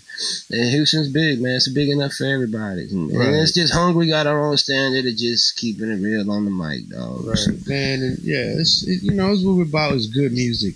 That's it, period. Right. You know what I mean? And like now we're setting standards. But we Houston culture, though. Don't get it fucked up. You know what I'm saying? That's all day. You can tell. That shit's tatted on my body. I'm on every side of town every day. And there is some slabs and shit out there, too. Don't get me wrong. But I'm talking about these rappers who are misleading and people like, nah, you just be yourself, bro. Yeah, it ain't all about that.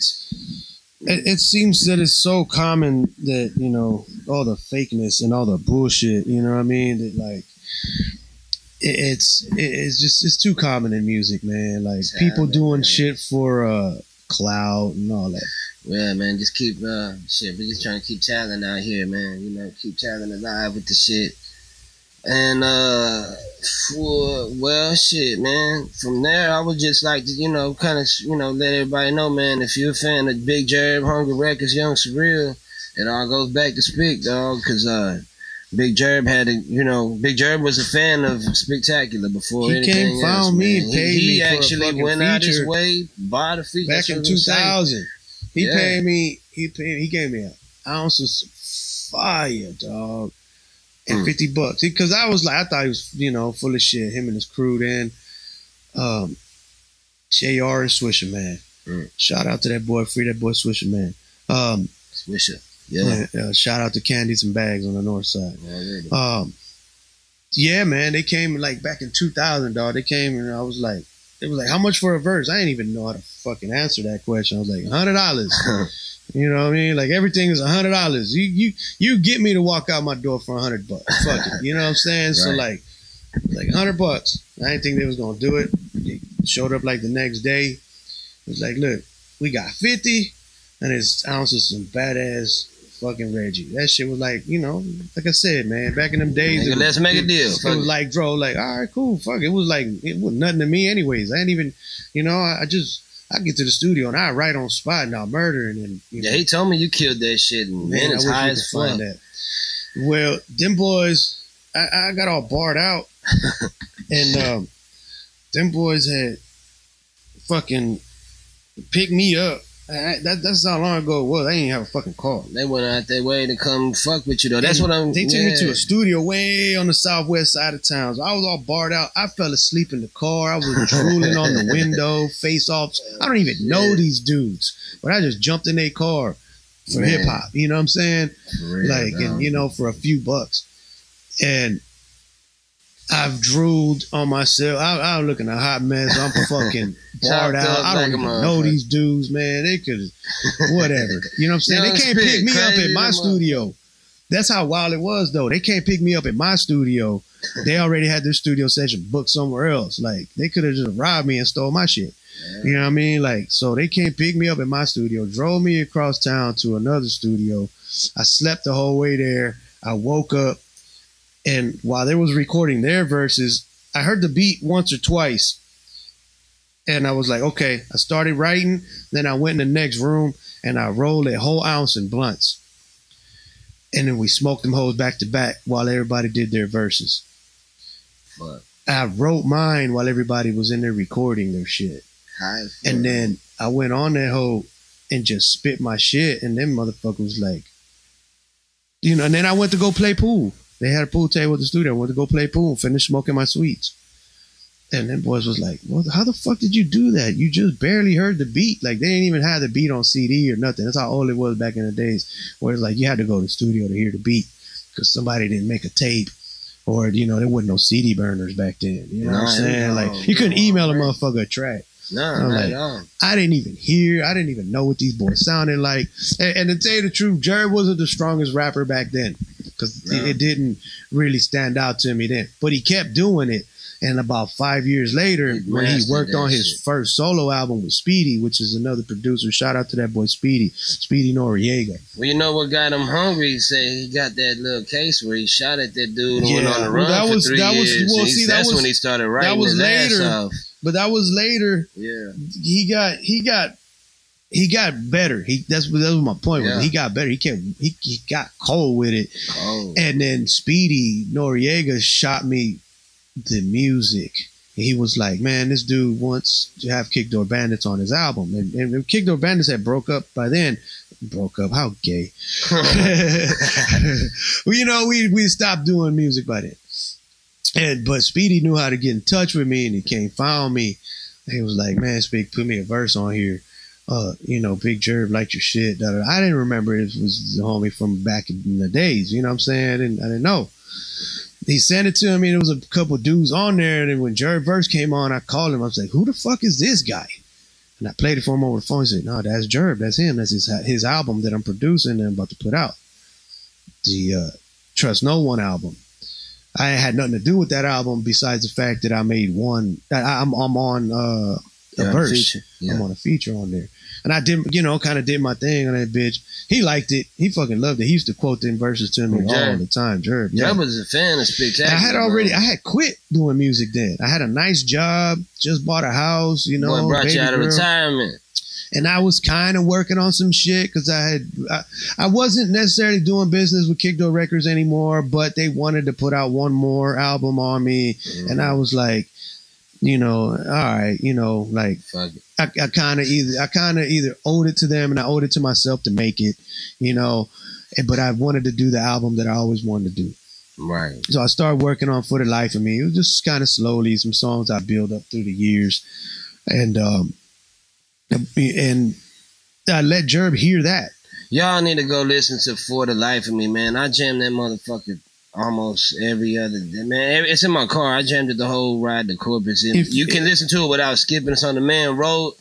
Recorded, mixed, made the beat, and goddamn, man, that album is timeless. I stole an MPC out of Guitar Center to finish that, to make that album. That's real shit, though, man. Oh, you can hear it in the music, man. Yeah, when you man. hungry, man, it's a different sound, bro. Well, when Jerb heard some of them songs, he was like, God damn, bro, what the fuck are you doing? You're gonna stop rapping? You're gonna stop doing this shit? Really, like, though. And he was about to barely drop his first album, so he was like tripping, like, damn, dog, you've been doing it this long, all this shit, been through this and that, and then you just gonna quit, and then you have this, and you're not gonna put it out. So I was like, all right, well then I'm gonna make a fucking 20-something song. You know, I'm gonna make, if it might be my last album, then I'm just gonna make this bitch right. I'm gonna make like 20-something songs. I always wanted to make something like Big Pun's Capital Punishment. When I told Jerb that, he was like, yeah, Big Pun was his favorite motherfucker. That was true story, yeah. And so I was like, all right, I'm gonna finish the album. And then he got on a few more joints on that album with me, man. And yeah, he knew what he was doing. He wasn't let you quit for nothing, dog. And then, you know, like, I started to show him, I got back into rapper mode, and I started to show him, like, look, he had his CDs pressed up, and I went and had mine. And then, man, we started back at the bottom again, man. Started doing shows. Jerb was promoting the show. What was that spot in Denver Harbor, man? Emiliano's. We did a show at Emiliano's. And if anybody who knows Emiliano's, right there in Denver Harbor, it's a little fucking sports bar. It's not like nothing. It's not but it's not like a normal music. It's not a music venue. It's nothing. Not like you know that. what I mean? Like, let's just say like this: they're mopping blood out in the floor every night at that joint. Yeah, plenty niggas. The night we was there performing, it happened like that. Right. But you know, it just so happened to be that, you know, we kind of did our thing, and then they liked us. So, yeah. So that night I showed Jerb how to. He was like, man, what do I do with these CDs? How do I sell them to this crowd here? Like, Jerb didn't really like to even sell his music. He would always give it away, man. He wanted people to just hear him. But I was like, nah, bro, that cost you money to make. Let's make your money back. So, man, I took a fucking 10 of his CDs. I took 10 of mine. I walked around to everybody in that joint by myself. Like, hey, man, y'all dug what we did. We got some music here for sale. You know what I'm saying? Yeah, he had all them years of doing it before him. So, you know, he soaked a lot of game up from at the end of the night, we were at the trunk of the car all drunk as shit. And, you know, just kind of chilling, rolling blunts, and I emptied my pockets, man, and threw cash on the thing. There you go, dog. Straight out all them CDs are just turned to cash, dog. Here's your half, here's my half. He didn't want to take it. That was the only argument I ever had with Jerb. It was any time that you're trying to pay a tab, or he wanted to pay you for something.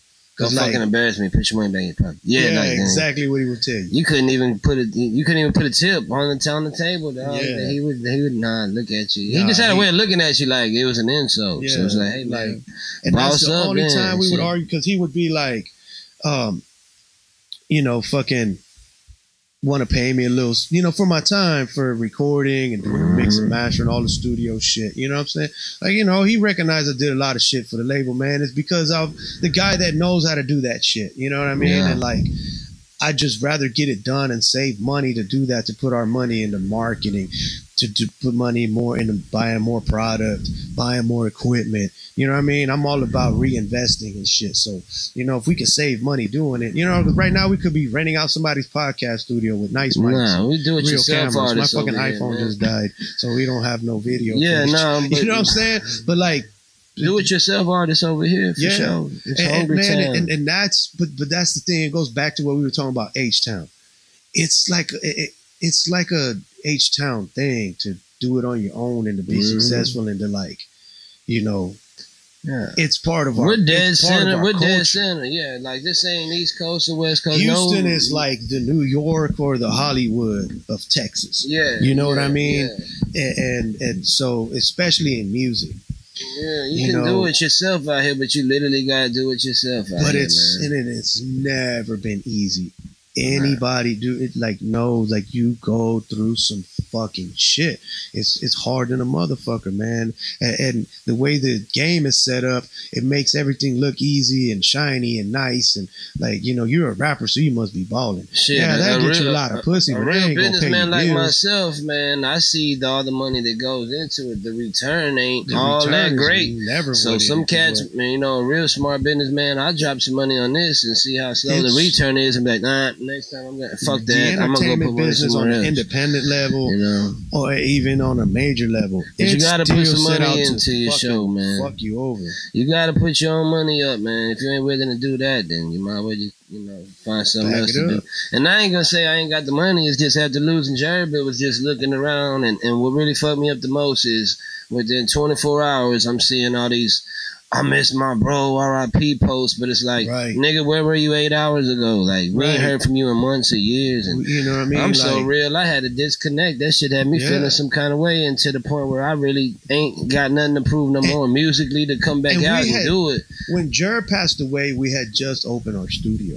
Yeah, we was running Like, it downtown, publicly. Second Ward. We were just opened a little spot publicly It was just popping. to test the waters out, because we, you know, we'd already been in business about 5 years, and we've been breaking even. We had the Chow making House a little studio. money. You know what I Yeah. mean? Like we were kind of doing it. You know what I'm saying? So I was like, all right, fuck it, let's open up the studio. The opportunity came about, and Surreal was like, I got a little spot, got a building right here, bring the equipment. Like, we opened up for business, and it started to.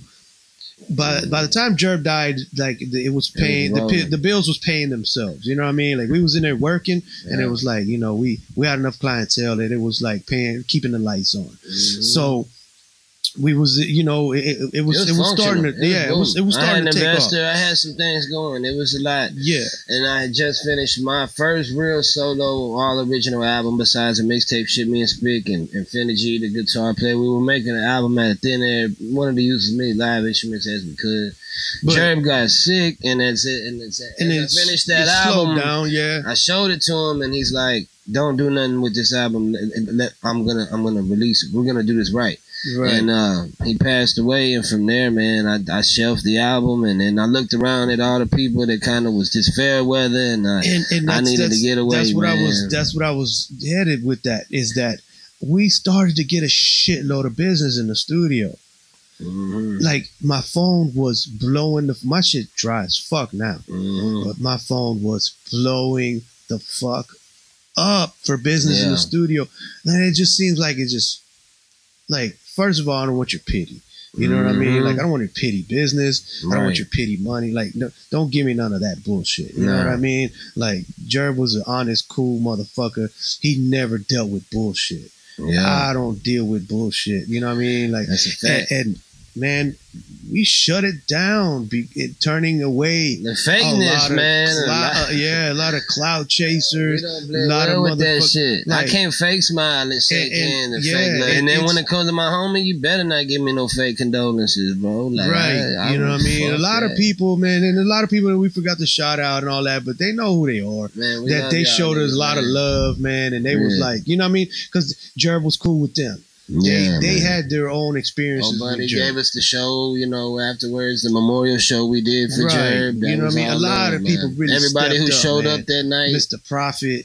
Man, he fucking stepped. He looked out on shit, a lot of business, man. I seen a lot of people come to that memorial show we did shortly after he passed away. I want to shout out to everybody who was there. Everybody I seen with tears in their eyes, man. Everybody that paid any kind of respect, man. Y'all A1 in my book. You can get anything you need from me. Just call me. The thing about it is now is that we ain't ghosts, man. We still here. So it's like, if you love Jerb and you supported him while he was alive, you can still support him to this day. Come holler at him. No matter how unapproachable we may look, we're not Jerb. We're not friendly and cool as him, but we respect y'all. If you was gonna work with him, and you had planned to work with him, you can still. We got verses unreleased, man. We got enough to do this shit to the end of time. I can get you big Jerb acapellas, but you know the thing is that don't expect shit for free. Nah, man. Because respect the game a little bit more. One, he's never gonna drop another verse again, and two, he did music because his goal was to provide for his family. And I'm gonna tell y'all this: all them downloads go to his family. Surreal and I, we do own Big Jerb's music masters, but his music is distributed by Soul South only, so we don't have a hand in his financial business. Mm-hmm. So his people are paid. Yeah, them accounts are synced to his family. So Right. I don't think You we're know over what I here mean? cloud chase. We're not about none of that capitalizing shit. We don't make any money off. Don't get it twisted. We do not make any money off, and which is something that he would be kind of mad at us about. He'd be like, "Get your money, Spick." That's one thing. Get your money, bro. But not when it comes to this right here. This is the you know what I mean? Like man. everything that we do is a labor of love. You know what I mean? Like we do this music because we love to do it, and we don't make any money off Big Jerb music. If you're gonna hand over cash to me for a Big Jerb acapella, that money's I'm gonna send it to his family. You know what I'm saying? And you better wreck that motherfucker right, too, man. Yeah, and the ticket's gonna be no refund and none of that shit. The ticket's not gonna be low. You know what I'm saying? Nah. Just know that, because it's not gonna be no bullshit ass verse. Man, you heard the man rap. If you know, then you know, man. Right. Like if you want one of them Jerb verses, you can still there's get it, a few people that are gonna get Jerb verses. Right. Yeah, because it was in the works before he passed. And shout out to Slow Life, man. I definitely want to hear you on one of his vocals. Yeah, bro. man, that's an upcoming producer. CeeLos, man. You know he was man, showed me a lot of love on the Strength to Speak, man. I'm looking forward to doing some work with him, and y'all can look out for that boy Young Surreal too, man. I'm just lining up the plays. Doing our best during this whole COVID pandemic bullshit, and the slowdown of an economy, and like all kind of, y'all know what the fuck's going on. We ain't got no live shows or nothing, but we'll be releasing music. We're real deal antisocial, man. We was planning to do like Zoom shit and fucking Patreon and all that shit, then do living room shows way before this shit. I've been social distancing my whole fucking life. Yeah, you know what I mean? But we was gonna do it right and all the whole nine, but then things change, and so we had to kind of restructure. I'm sure fucking everybody does. That's how an independent label restructures. We're doing it that way, and then if you got any ideas or any type of anything, man, reach out to us. Holla at us, man. We've fucking came across so many dope producers on Instagram. Yeah. I wish my phone didn't die. That way I could go through the list and shout them out. Yeah. But old buddy and Jerry, what's it, Florida? New York, I can't call him, but he shot me a beat. That's love. Yeah, I'm mailing shirts out to people, makes man. Them on his iPhone and a fire. Yeah, man. I'm returning the love to all them guys, man. We got our ear to the street. Because of technology, I placed the beat on Spice One. Yeah. With Spice One. Y'all check that out. Cash Flow by Spice One. West Coast legend. That's Pick on the track, man. That's a fire ass beat. But we're gonna keep it up, man. We're gonna come do this digital shit with y'all, man, and social media. Just expect to hear more and see more.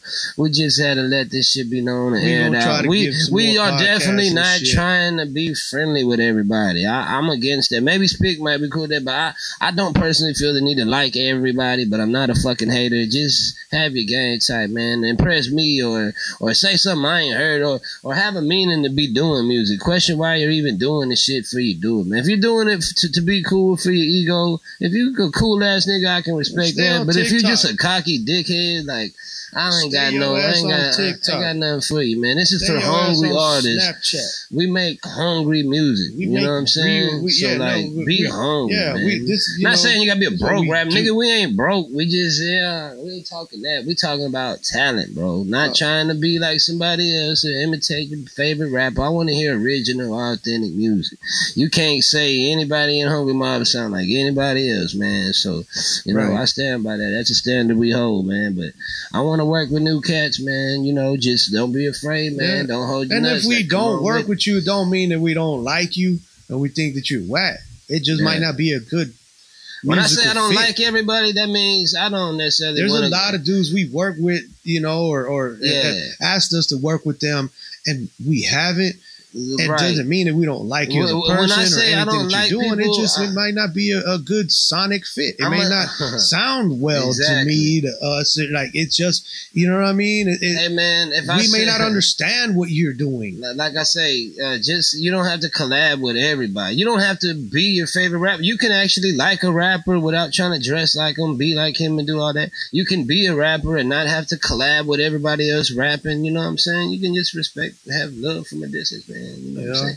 But I am interested in working with new people that got talent, man. You know, let's keep this shit on fire. You know, that's where I'm at with the shit. But when I say I don't like everybody, it's these guys who are like, oh man, yeah, $1,000. Some come sit down, have a talk, and that. Which invest in yourself is cool, but immediately after, your family. Oh, that's family. You locked in for life now, bro. No, I'm not spending money with you to be bro. I'm not, nigga. If investing in myself means investing in you, count me out, man. You know, I know how to invest in myself without investing in you personally. But if you need if you want to be real and say, hey, man, we both need to get this bread together, we can do that. I don't feel. No, if you want to talk about like, look, man, you pay me $1,000 or whatever for this feature, right? Right. But this and that comes with it. Let me throw you some connections of someone who can get you paid. You know what I'm saying? Like, you know, or let me throw you someone who's gonna guarantee this shit some radio play somewhere. Right.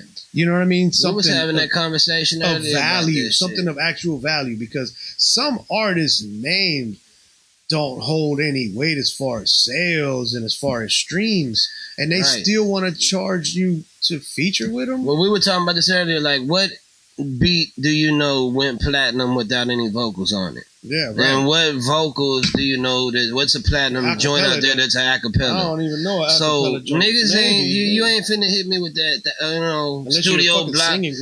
Studio block $1,000. Look, bro, you keep your studio over there. Whoever pays you $1,000, man, I congratulate you on that. But to me, I'm just as talented, and I know my word just as much. I'm worth just as much as your equipment, nigga. Let's get the money together. We'll split the royalty type shit, get the show money. But there's a lot of this people in the game just trying to hustle to get to the next leg, man, and you gotta weed that shit out. I'm working with people that are talented and hungry, but not fucking money hungry, trying to eat off somebody else's shit. Not nobody trying to nibble off your style or plagiarize ideas, or I want to collab and steal his fans. Like, nigga, it's mutual respect. If I hit you up because I like your music, I think we can make a dope ass classic.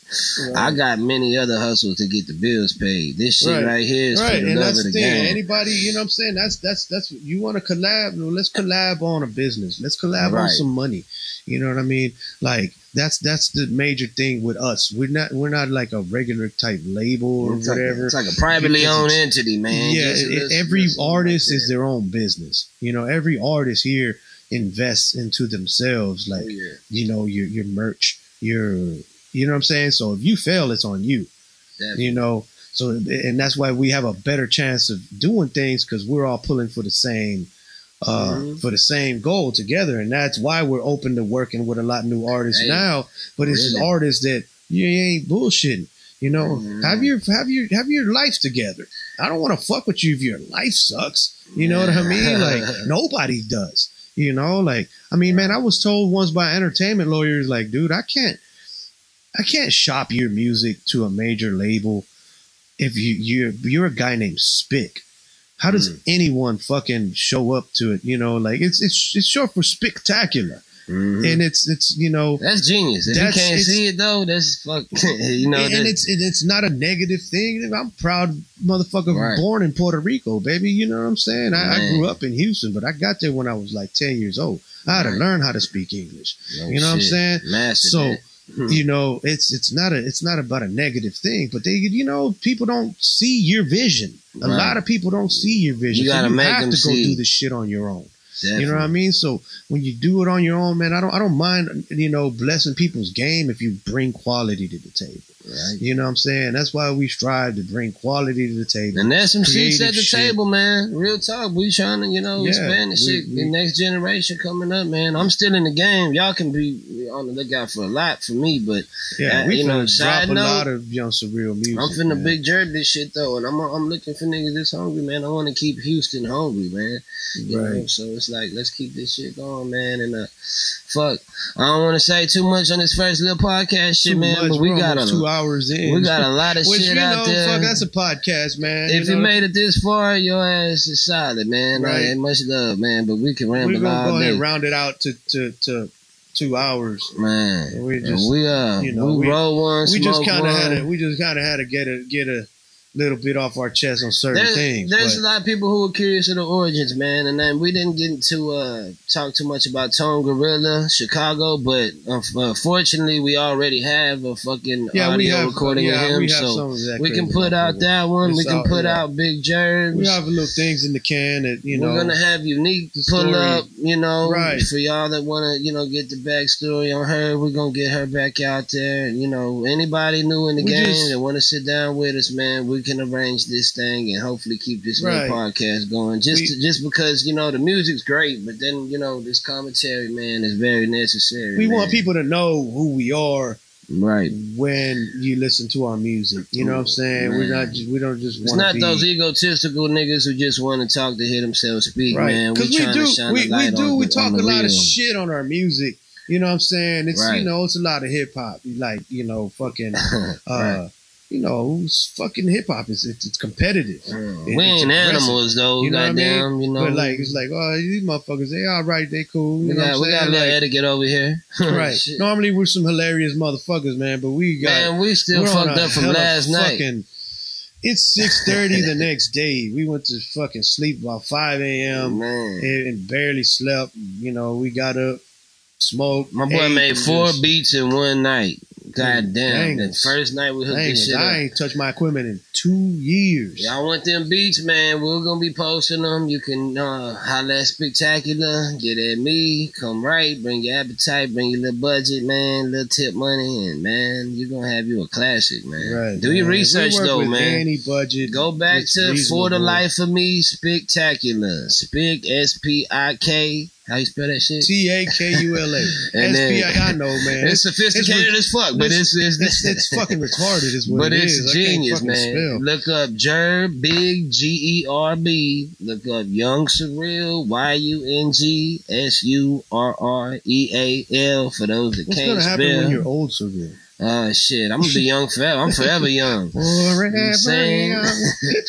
The fucking white boy. I'm always gonna come with a new style, so it's always gonna be young, man. Shit. Yeah, already. Real talk, hip-hop, man. That's a beautiful thing about hip hop, man. It keeps us young, bro. HONGREE, man. HONGREE. That's if you got beef with Hungry Records, you can eat shit. For new people that ain't heard, man, go back and look up all that shit, man. Yeah. Trust No One, Leftovers, the 2-disc album Hunger Pains, Unique, Fuck Love, and the list goes on. It's all out there. It's on YouTube. It's on I promise you everything. can't go wrong. There's something for everybody. The production, you'll hear Spic's production, you'll hear Jerb's bars, you'll hear me doing the food, Unique's crafty, creative ass, and we ain't going nowhere, man. She's one of my favorite fucking MCs, man. Her man, Big Jerb, she got a hell of a story. Rappers, we're going to have her on here. She's holding it down for Second Ward, First time I hung out with Unique, I went and picked her up to get her eyes stitched. She got her head split from some wild shit. Girl. She's a real Talk deal, about bro. Pitbull in a dress, man. Yeah. I got some stories with her ass too. But that's the homie, man. It's all love. It's all family orientated, and like I said, man, you're gonna see a lot of new artists. Well, not a lot. Let me rephrase it. Not a lot, because we don't like a whole lot of motherfuckers in our circle. We don't let a whole lot of motherfuckers in our circle. But really. We are starting to be that way. We have some people in mind, man, and it's gonna be anybody dope. Everything that we get behind, you're gonna see them shine, man. Yeah. I guarantee you that. And everyone you hear from Hungry is just hey, man, for sure that it's dope. And you heard the way Spic did it, man. He went out and met SPM. You know what I'm saying? Jerb went out and tracked Spic down. I went down and tracked down Jerb. So it's like, hey, man, if you feeling the vibe, you want to create your own sound over here. You don't want to be like under the shadow of anybody else's style dog. Like we perfect that shit there. So come over here, we get your sound right, and we're gonna keep it alive, man. And Jerb's music is still gonna get put out back to back. So all the people who are just Jerb fans and don't really fucking care about me to speak, don't worry, we got y'all niggas too. I'm gonna tell you, I'm so real. When I put out Jerb's last album, I took myself off verses just for the fact that I wanted people to hear my album. Yeah, like we ain't. I always said in my in my magazine interview, I'm cold Jerb's ice water. So it ain't that egotistical bullshit over here, man. Like, you know. Yeah, I mean, and that's how we get down. Independent label full of real talented hustlers. If you got heat, if you come spit some heat, and you like a beat that I'm already on, or we have a song and it ain't been released, and you want that beat, we'll scratch that. You know what I'm saying? Like, man, if we do that shit for each other to finish albums and to always Jerb's first shit, man. This goes as far as ghost writing, vocal lessons from our singer. We write our own shit. Don't get it twisted. But we got you though. If y'all want, we care about the city that much to where if you need any kind of fucking help on some genuine shit, and you ain't afraid to ask for it. We don't fuck with know-it-alls. You can't teach them shit. But if you know, and man, look, our fee is never like the kind of fee that a regular songwriter or a regular producer would ask for. Or it ain't what we should ask for. Well, we should. Thank you. I just didn't want to sound like the arrogant asshole. Hey, I'll tell you straight up. You know what I mean? Like, real talk. I mean, it's, it's worth every dollar, even if it's a fucking dollar. Just come correct. Respect the game. Don't treat us nigga like anything less than what we are, man. Niggas out here living legends, man. We got this shit, and it's from the streets to the music. So that's just a little backstory on some of the shit. Spit got a lot more shit. Oh, it's gonna be a lot more, man. I got a lot more to say. Hopefully, I get this dude to drive another 4 hours so we can fucking do another podcast for y'all. We're gonna get it popping though, man. And shit, just stay hungry, man. Stay tuned and shit. Fuck with that IG. I'm gonna stay pumping Instagram out. Yeah, they blackballed me from Facebook and all that shit.